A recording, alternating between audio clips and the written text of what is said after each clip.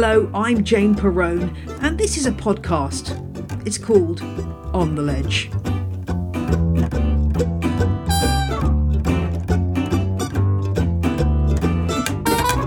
In episode 143, we are tackling the furry and disturbing topic of mealybugs. Plus, I answer a question about a floppy calathea. Before we get started, this show is usually a refuge from the events of the outside world, but the goings-on in America and around the world in response to the death of George Floyd is something I can't ignore.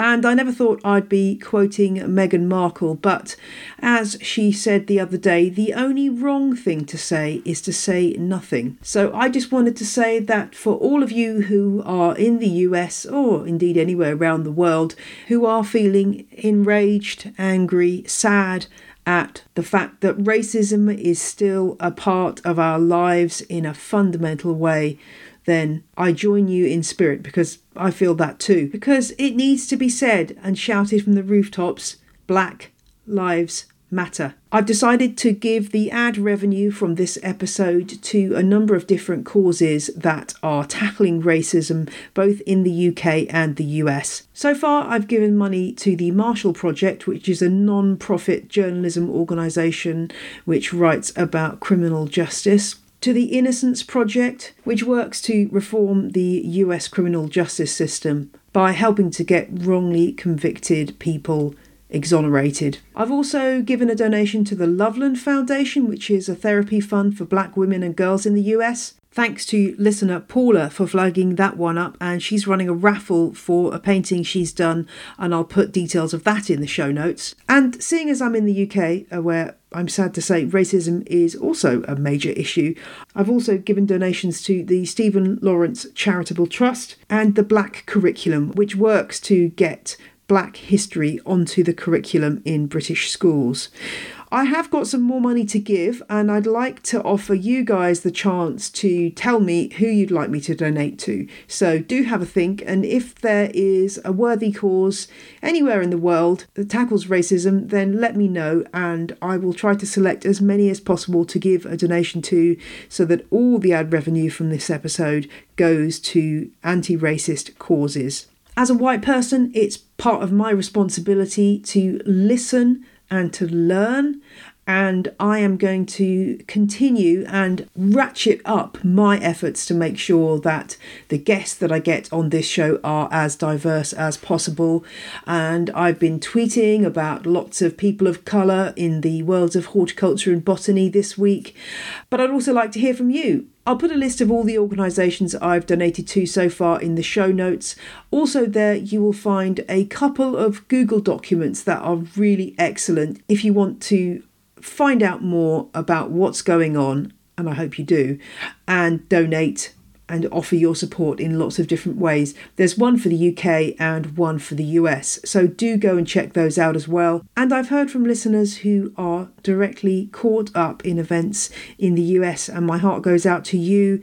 There is a post on the Houseplant Fans of On the Ledge group where you can share your experiences if you wish to do so.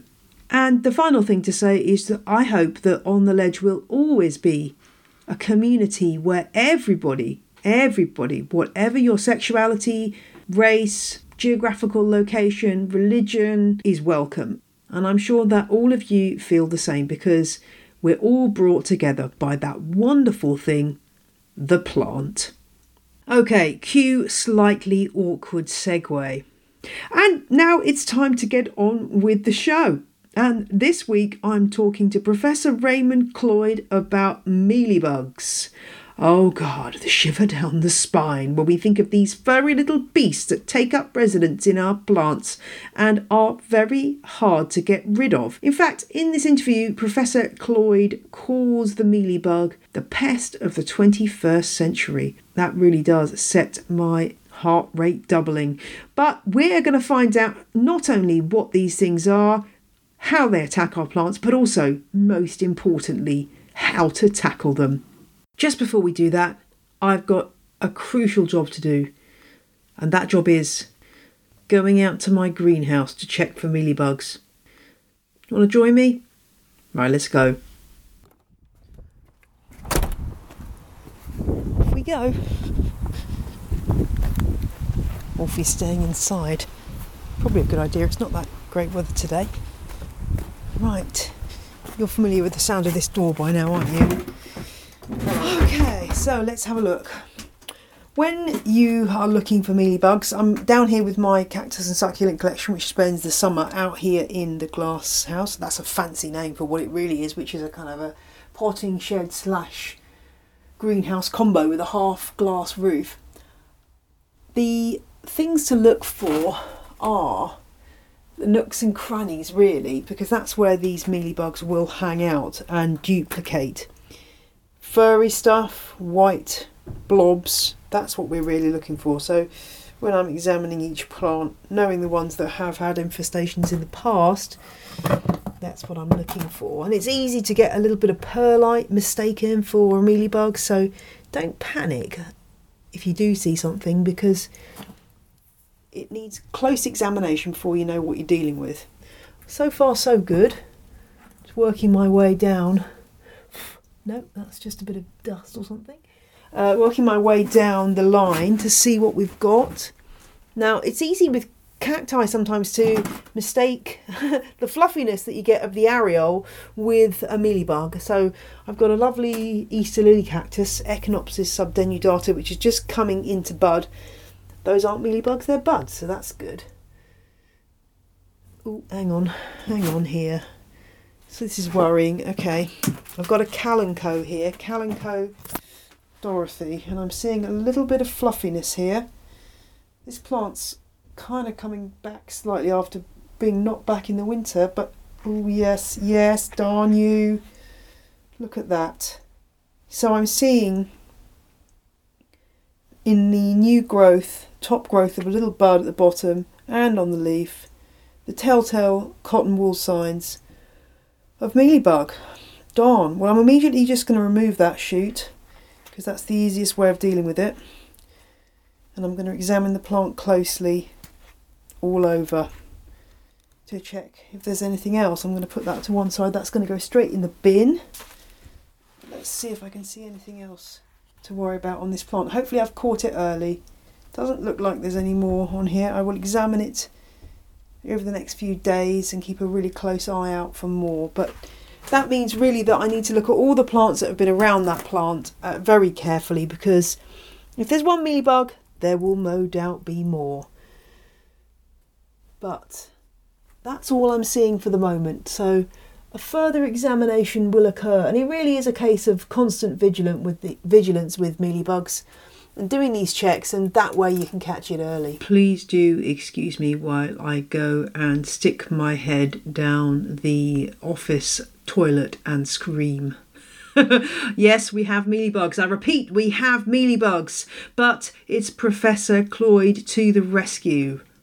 I'm Dr. Raymond Cloyd. I'm a professor of entomology in the Department of Entomology at Kansas State University in Manhattan, Kansas, the state of Kansas, in the center of the country. I focus primarily on horticultural insect pests in a number of cropping systems, including greenhouse, nursery, turf grass, landscape, interiorscape, conservatory, fruits and vegetables, Christmas trees, and I handle pollinators, and now I also handle hemp. So I do not handle field crops, corn. I handle only horticultural specialty crops. I believe that you are a mealybug specialist, so this is great to have your expertise to deal with this pest that so many houseplant growers have problems with.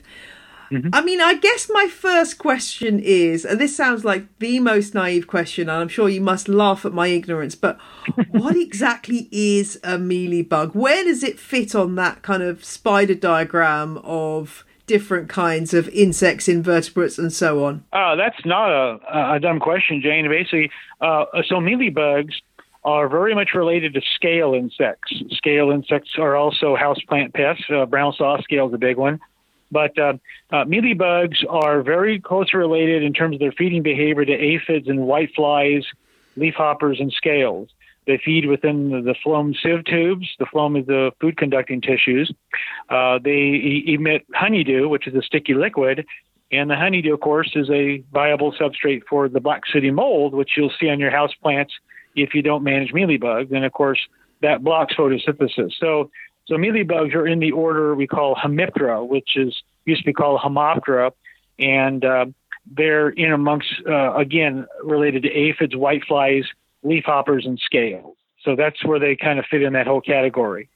Okay, and I guess the thing that distinguishes these from any other pests is their kind of white fluffiness. I guess you could even think they look cute, but if you've got an infestation of these things, it's not cute, really, because they can be quite devastating. Are there particular types of plants that they are attracted to more than others? Yeah, that's a good question. They are very polyphagous, meaning they feed on a wide range of plants and not just house plants. I think, they're one of their favorite hosts is Coleus. In fact, that's the plant we use in our research and have for the last 20 years. But you'll find them on house plants. I'm thinking of the, Cissus rhombifolia. I'm trying to, and then African violets. You'll see them on, Dieffenbachia, prayer plant, in fig or ficus. They're a problem on many houseplants, but also they can be a problem on some plants like chrysanthemum and marigold, and Gerber daisy, Transvaal daisy. They love Gerber daisy. We could grow them on there. But if I was to pick the number one host, I think Coleus would be the main one. That's so interesting. I grow Coleus and I don't think I've ever had a mealybug on them. So there you go. They're obviously not attracted to my Coleus. I don't know. I have had mealybugs on other plants. You're lucky, Jan, but I can send you some. But yeah, the other group of plants that they're really our problem on are succulents. In the United States, we have a lot of growers getting into succulents. Succulents are getting very popular. I don't know if that's the same in Europe, but mealybugs are extremely problematic on succulents, hens and chickens and stuff, because it's hard to control them. Once they get down into these very tight areas, it's very hard to get them with any type of spray. How do the mealybugs make it onto our plants? Are they always just coming in on new plants that we add to our collection, or is there any way they're kind of travelling to us other than on plants we've brought in? It's important to understand that they do not fly. The only flying stage is the males, but they don't feed. There are a number of ways they can get on. They can travel from plants. One is on people's clothing or hands. Plants that are touching, where the leaves touching, they can move from one adjacent plant to the next. Wind currents, wind or from doors opening or horizontal airflow fans can be there. And because they're so small, you don't notice them until you start seeing the blobs of white. And then it becomes problematic because at that point, the females, which can lay about 600 eggs, start just basically producing lots of different generations. 600 eggs? Is that a day, a week, a day? How many? Well, don't tell me it's a day. But let me give you the life cycle. That might help us see. Okay, so a female mealybug, especially citrus mealybug, which is the predominant species we see in houseplants, but there's also the long tail and others, she can lay up to 600 eggs. Those hatch that we call nymphs or crawlers, and they're very small. They're very hard to see on a plant. They start moving around, and they go through a series of molts or instars. And after about 4 or 5, the male becomes a winged individual. He has no functional mouth parts. He mates with the female, then dies. But they do feed on the plant. And so then as they're feeding, they're sucking up the phloem. They're producing honeydew, and then you get black sooty mold. You'll see ants in the area. Ants will feed on the honeydew. Sometimes they'll tend to protect the mealybugs. And then the female, she'll lay her eggs under a cottony mass for citrus mealybug. And under her is between 400 or 600 eggs. And then she dies, but not before she lays her complement of eggs. And those eggs then will hatch. Those eggs then, nymphs will emerge from the eggs, and you'll start another generation. So the number of eggs produced by the female is within one generation. Wow, I see. So really, if you start with one mealybug that that lays 600 eggs, that's going to go nuclear fairly fast, isn't it? That's why we can end up with these really bad infestations really quickly. And how long do they live for? The males, obviously, presumably it's a very short and limited existence. How long does a female mealybug live for? Is it a matter of days? Well, the entire life cycle can occur between 25 and 60 days, depending on temperature. Females can live several weeks overall before they die, but not after laying her egg complement. So each life stage will have a certain number of days, and of course, like all insects and mites, it's dependent temperature. But the life cycle from egg to egg-laying female ranges between probably 30 days to 60 days. Is the issue of mealybugs something that's kind of stayed level in terms of the industry? Have mealybugs kind of become more of a problem in recent years, or is this something that's always been around and has always been being tackled by growers? No, that's a good question, Jane. They have actually increased. I actually am calling them the pest of the 21st century, and let me explain why. In our research, we have found that systemic insecticides, and your audience might know those as you apply them as a drench or granular to the soil. The plants take up the material and then get into areas where the insects like aphids and whiteflies and mealybugs feed. In our research, we found that systemic insecticides are not effective against mealybugs. What that means is you have to use what we call contact insecticides. Well, you have to get good coverage and you have to make frequent applications because of the life cycles of the mealybugs. And mealybugs are extremely sneaky.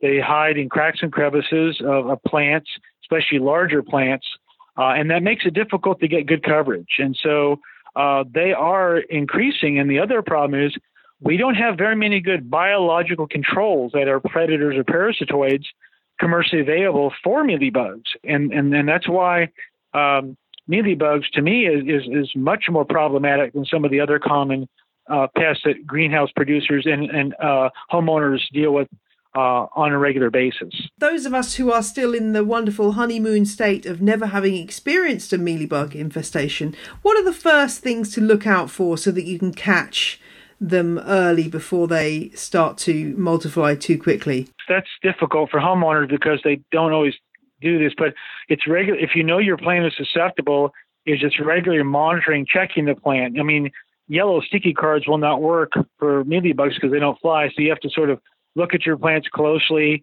The first instar nymphs are hard to see, so sometimes I tell people, shake your plants gently over a black piece of paper, and you'll see the nymphs there. Because once they get to the point of egg-laying females, and you have, say, 50 females on a plant, and you got crawlers, it's too late. I mean, at that point, you might as well just throw the plant away because it's not going to be effective in managing populations. Don't despair. Professor Cloyd will be back after the break with a solution to the mealybug issue. But now it's time to hear from our other sponsor for this week's show. When it comes to looking after our pets, we all like to make sure they get the absolute best. And that's where Be Loved Pets comes in. Thanks to Be Loved Pets for supporting On the Ledge this week. Their range of wellness products includes shampoo bars, nose and paw balms, and an odour eliminating candle. I've been trying them out on Wolfie and they all smell so good. Be Loved products are free from parabens and extensively tested on humans because if it's not good enough for us, it's not good enough for our pets. This is totally true. I've ended up washing my hands with the shampoo bar because it feels so good.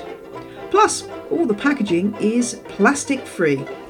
So, for 15% off your first purchase from Be Loved Pets, visit wearebeloved.co and enter voucher code JaneP.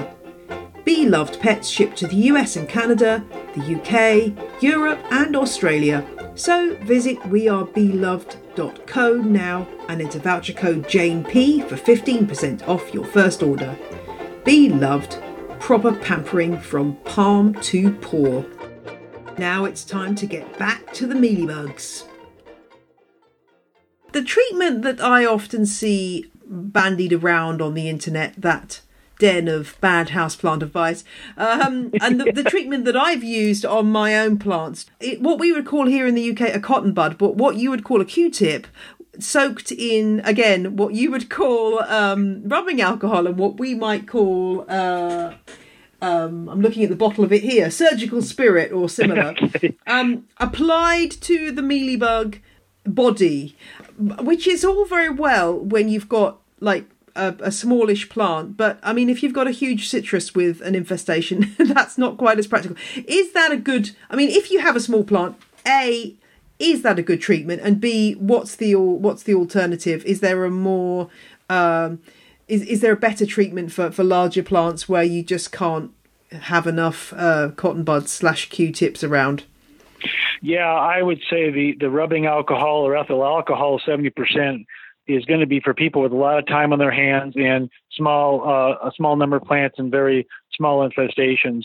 It's not very practical when you've got many plants, orchids or other house plants, and you've got infestation. So what we typically recommend is if you can take your plants outside, is to use a forcible water spray to dislodge the mealybugs by getting thorough coverage of all plant parts. That saves you from using an insecticide. Now, in some cases, the insecticides we typically recommend are the insecticidal soaps, the potassium salts and fatty acids, or some of the horticultural oils based on petroleum, mineral, or neem. But these are only contacts. They don't have very long residual, and you got to get thorough coverage of all plant parts, and you have to make applications at least once a week. And people just don't remember that. So that's why the mealybugs take off. And so when the plants are over 50% infested with mealybugs, it's time to throw the plant away, RIP, because you're not really going to be able to get adequate suppression or sufficient suppression at that point. So again, mealybugs, it's really high preventative maintenance to avoid your plants from being infested with mealybugs, mainly because of the biology, the reproductive nature of the females, and most of your insecticides are contact only, and they don't last very long in the environment. Now, there are other insecticides available, but I don't always like to recommend them in homes because they can cause problems like allergies or something like that. But if you take them outside, you might be able to use some of the more non-selective materials that you would use. Although soaps and oils are not selective, but they're less toxic to humans than some of the other materials that are commercially available. That's interesting. I mean, one of the things that I wanted to ask you about was, are there different species of mealybugs, and are there ones that specialise in roots as opposed to top growth? Because I've lost a few African violets to what seemed to be more of a root mealybug infestation, which really was something that I wasn't prepared to battle. Yes, we have mealybugs that feed on above ground portions. That includes citrus and longtail, probably the most common ones. And then we do have root mealybugs. And they are a big problem in the United States on cannabis crops. And because they're in the soil, it's harder to get at them with some insecticides and even some of the biologicals. So that has been a big problem in some commercial operations with cannabis and even non-cannabis crops. So there's root mealybugs, yes. So even if you've got an infestation on top growth, is it worth taking the plant out of its pot and dislodging or washing off all the soil just because there might be mealybugs lodged in the stem and nooks and crannies around the point where the soil meets the top growth? There are mealybugs that feed on the above ground portions, leaves and stems, and those that feed on the below ground part. So if you have mealybugs on feeding above ground, you don't need to worry about the soil. But if you notice your plants getting stunted and wilting even after full water applications, then it might behoove you to take them out of the pot and see if there's an insect like a root mealybug that's feeding on the root system. Yeah. I think for me the root ones are worse than the top ones because they just are really, really tricky to get hold of. In a way, though, what I do like about finding a root mealybug infestation is that you kind of for me it then makes the decision to get rid of them easy because I just know I can't fight them, so I don't try and battle. I just give in, which I guess is saves me probably a lot of work. It did occur to me though that maybe the old Q-tip and rubbing alcohol method. During lockdown, if people don't have a lot to do, this could take up quite a few long stretches of hours of treating your plants individually, mealybug by mealybug. But yeah, I mean, that's just put on some nice music and sit there and do it while you got nothing else to do, Jay. Yeah. Mindfulness. There we go. That's sure is a mindfulness activity. Yeah. Okay. Let me look back at my list. So we've talked a bit about those chemical treatments, and but you did say there weren't many biological controls. Is there anything on the market in terms of biological controls that you can opt for? Well, there is an insect called a mealybug destroyer. That's the common name. It's a ladybird beetle. Problem is it needs a lot of mealybugs. So we don't recommend it unless it's an interior scape, because it's not going to clean up your plants very well because it needs so many of them. So for a houseplant situation, when you have isolated plants, biologicals just don't work. But for an interior scape where you have lots of plants, that might be something to use when you're not looking for 100% elimination. That's really the only one commercially available. There are green lacewing larvae, but their efficacy is not very consistent. And the parasitoids, there is one out there, but I don't know how readily commercially available it is in Europe. And it has limited availability in the United States right now. Tell me what that is, just out of interest, just so I can look out for it. Well, it's called Anagyrus pseudococci. Anagyrus pseudococci. It's a parasitoid that attacks the early instars of the citrus mealybug. We've been trying to get some to do research, but we get them and we can't get them to establish. So it's out there, but I really don't know how effective it is in regulating, especially in houseplants, mealybug population. So we've talked a little bit about some of the symptoms. Are there any other symptoms of mealybug? I mean, we don't always spot these things. Are these things moving fast enough that we might, at the adult stage, see them actually moving about our plants, or are they slower than that? Well, they're pretty slow, and the mealybugs will move around after they find a place to sit and feed. They will move around. They're very slow moving, lethargic. The problem is the nymphs and the crawlers, which are more active, are more difficult to see. But the later instars, especially when they get the waxy coating, are very easy to see. However, by that point, it's sort of almost too late. Now, if you have a very minor infestation, you can use your rubbing alcohol, Q-tip, or a water spray, or one of the insecticidal soaps or oils, and just direct your applications at these localized infestations. But when you start seeing lots of mealybugs on plants, on stems and leaf undersides, it's probably time to dispose of the plant, because you're really going to have a difficult time dealing or managing the population. And after 20 years of studying mealybugs, do you have any, I don't want to say fuzzy feelings for these creatures? Have they wormed their way into your heart at all? Do you just want to destroy them all? Yeah, well, I enjoy mealybugs. I rear them for 20 years. We rear them, and they have a special place in my heart.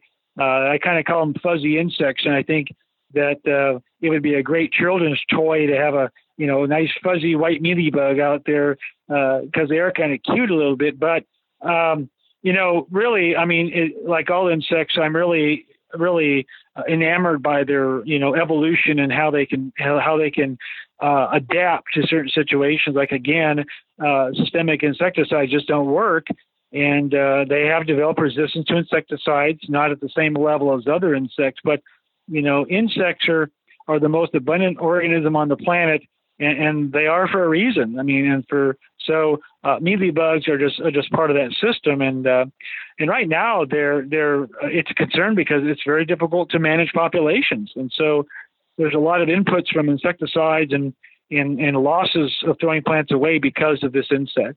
One of the things that's often recommended when it comes to controlling any pest or protecting your plants from any pest is this idea of quarantining new plants that arrive.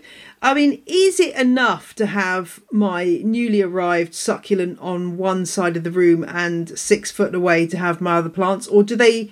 How far apart would a plant have to be, and how long should a plant be in quarantine before you're convinced that there isn't an infestation of some kind, particularly mealybugs? Well, your idea of quarantine is quite relevant under our coronavirus situation, but I think if your plants are wearing a mask and 6 feet away, you're in good shape. No, but I think really when you do get a new plant like an African violet, and you have a collection, I would isolate or quarantine it for at least a week, and then check it daily for any insects, because by that point, under the temperatures in a home, you should see some insect or mite activity. So that's where about a week, and keep it in another room or wherever, or if you have an extra greenhouse space. But see, if you bring a plant like an African violet that you buy and has mealybugs, and you put it with your collection, then they're going to spread among the rest of the plants. And that's why isolation or quarantine is recommended. Now, it isn't always feasible, but we do recommend it as much as possible. Many of my listeners are fairly new in terms of the last few years of getting into houseplants, and they're just not ready for that moment when the first infestation happens.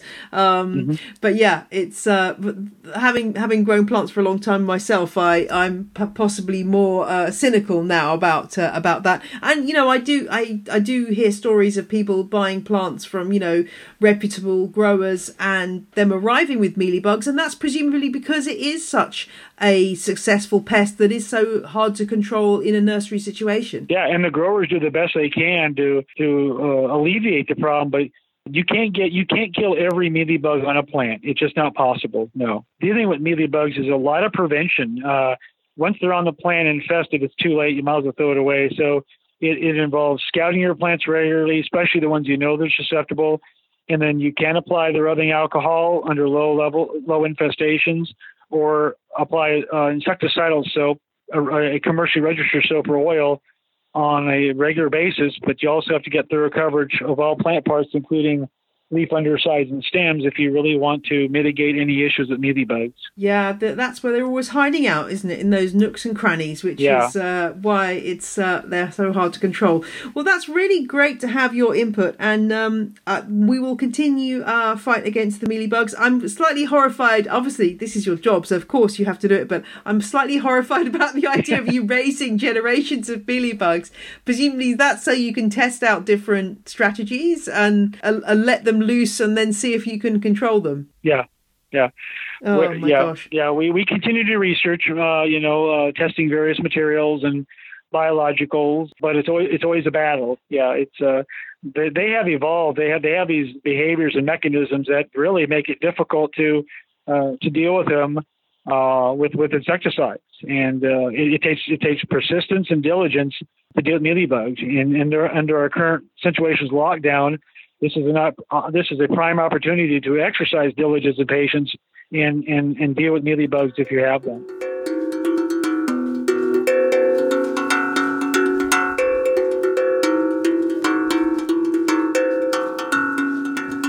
Well, that's your weekend sorted, isn't it? You're all going on a mealybug hunt. Thanks to Professor Cloyd for his help.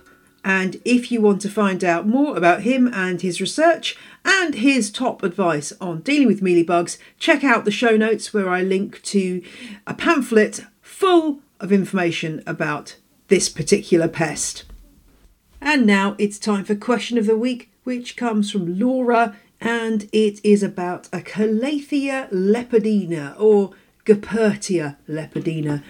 As taxonomy freaks will know, Calathea has been transferred to the genus Goepertia. Doesn't sound quite so poetic, but we'll go with it. So this Calathea / Goepertia, it's been around for about 3 years in Laura's house, and it's been doing okay, but as it's got older and it's started to... Sorry, I'm distracted by the fact that it's so windy here that my quince tree is flinging its young fruits against the glass and making a noise. I've got a good harvest coming, so I hope they don't get damaged. But anyway, high winds here today. What can you say? Anyway, let's crack on. So where did I get to? The plant's getting droopy and hanging over because of its own weight. And Laura can't seem to find the answer online.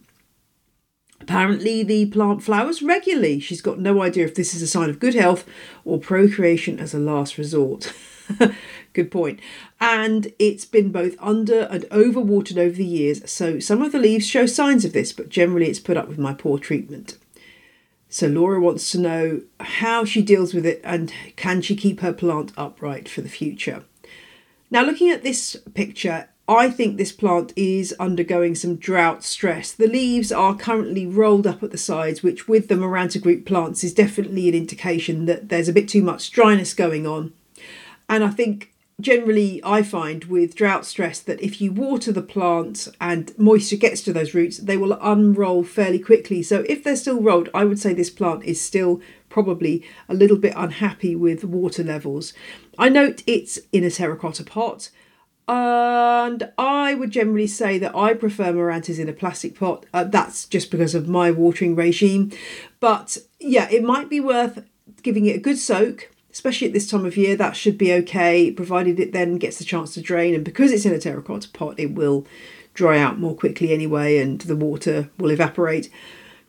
So give it a good soak, and that should sort out the rolled leaves. In terms of the droopy growth, I think this plant, despite being a low light plant, needs a bit more light, because I think it's becoming leggy and drooping over because it's just not getting enough light to make it happy. So I recommend, Laura, moving it to somewhere that's a little bit lighter. So that might just mean moving it from its current location to a location, say, another metre or 2 metres towards the nearest window, you know, without dramatically changing the circumstances of the plant. That could be enough to make a difference, because you know what, when you get a light meter out and you stand in one spot and then go a metre or 2 metres near a window, you'd be amazed by how much extra light there is. Just make sure it's not somewhere where the plant's getting direct sun. That, though, is not going to magically take away the leggy issue that you've already got. It will prevent the plant getting any leggier. The new growth will be more stocky, but it won't take away this issue of the current droopiness, because that's already kind of set in stone. So what do you do about that? Well, I mean, I know that you've tried some yarn and a large knitting needle. I'm liking your style there, Laura, but you've got a couple of different options. Either you find some way of staking it as you have done and holding it all together, perhaps with some yarn, or you can go a bit more drastic. It seems to be that this legginess is particularly on one side, and you could go really drastic and repot the plant and literally cut it in half, repot into a smaller pot and keep the part that's not so droopy. It sounds drastic, but it's one way of dealing with it, and you might actually find it solves the problem. If you don't like the idea of that, then you could even just cut away that droopiest stem and let the plant reshoot. The plant will respond by reshooting, as long as it's happy in every other respect. And then you'll end up getting a fuller plant in the longer term, which still looks kind of comfortably stocky rather than this droopy look. I mean, it's worth bearing in mind that, you know, calatheas can get quite tall. If you look at the descriptions of them, oftentimes you're talking 50 to 60 centimetres in height. So they can get quite tall. And the flowering, well, yes, plants can flower as a result of being a bit stressed, and therefore they're thinking, yeah, I've got to get some reproduction going on here. So that could be an explanation. It may be just that your plant is quite mature and has been happy enough to flower, and I wouldn't say that's a bad thing whatsoever. I think if you can just get the light right, then your plant will go from strength to strength, and you can also address this issue with the slight humidity issues. And what I always say whenever anyone's got a plant in the Maranta group is do check for spider mites, because general malaise in a plant can be an indication of the dreaded spider mite, which is a very common problem for this group of plants. And do check out the spider mite episode if you haven't heard that already, because there's lots of top tips on dealing with that in that episode. So Laura, I hope that has in some way or other assisted you with your lovely Leopardina. It's a beautiful plant, and I think you should be able to get it looking great without too much more work. And by the way, you need to go and look at the picture of this plant on the show notes, because the knitting needle that Laura has put in the pot is flipping enormous. Wow, I don't know. I'm not a great knitter, so I don't know what you use that for. But it's a chunky old needle. So thank you very much for sending that question in, Laura. And if you've got a question for On the Ledge, then drop me a line on theledgepodcast@gmail.com.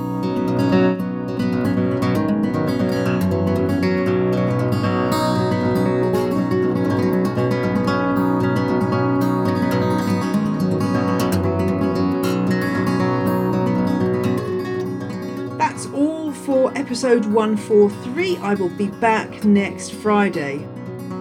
And just remember the words of Maya Angelou as you go through your days this week. If you're always trying to be normal, you'll never know how amazing you can be. Bye.